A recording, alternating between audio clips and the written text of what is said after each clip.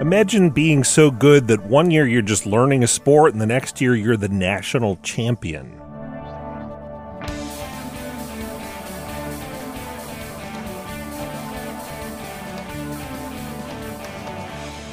It's time for Cool, Weird, Awesome, the show that overachieves.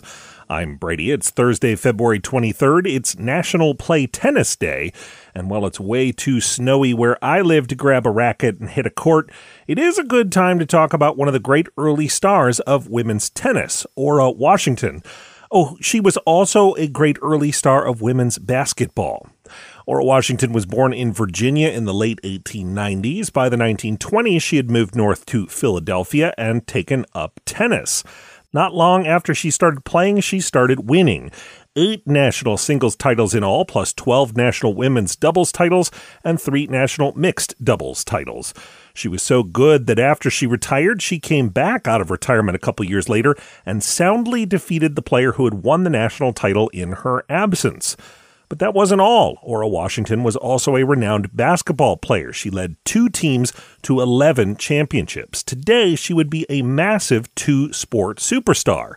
Ora Washington was a superstar in black newspapers who called her Queen Ora, but she competed when sports were largely segregated. White tennis stars not only didn't play against her, they sometimes claimed they didn't know who she was. And this was a time when women athletes weren't treated as seriously as men. In fact, Washington had to hold a day job as a housekeeper even during her playing days. And some of Washington's relatives told the BBC that she likely faced additional prejudice for being gay. But recognition has finally come for Ora Washington. She's now a member of multiple halls of fame, including the Basketball Hall of Fame.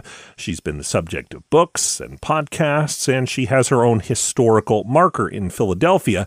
And if all that wasn't enough, none other than Arthur Ashe once said Ora Washington may have been the best female athlete ever.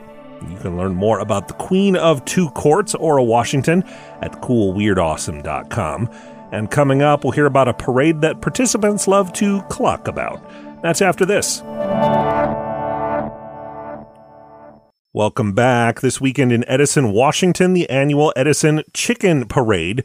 It's not just about celebrating chickens. Everybody who's in the parade dresses up like a chicken, or they hold a chicken, or they dress up like some other kind of bird.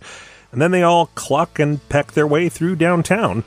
I'm Brady. It sounds exceptional. Thanks for listening, and come back again tomorrow for more Cool, Weird, Awesome.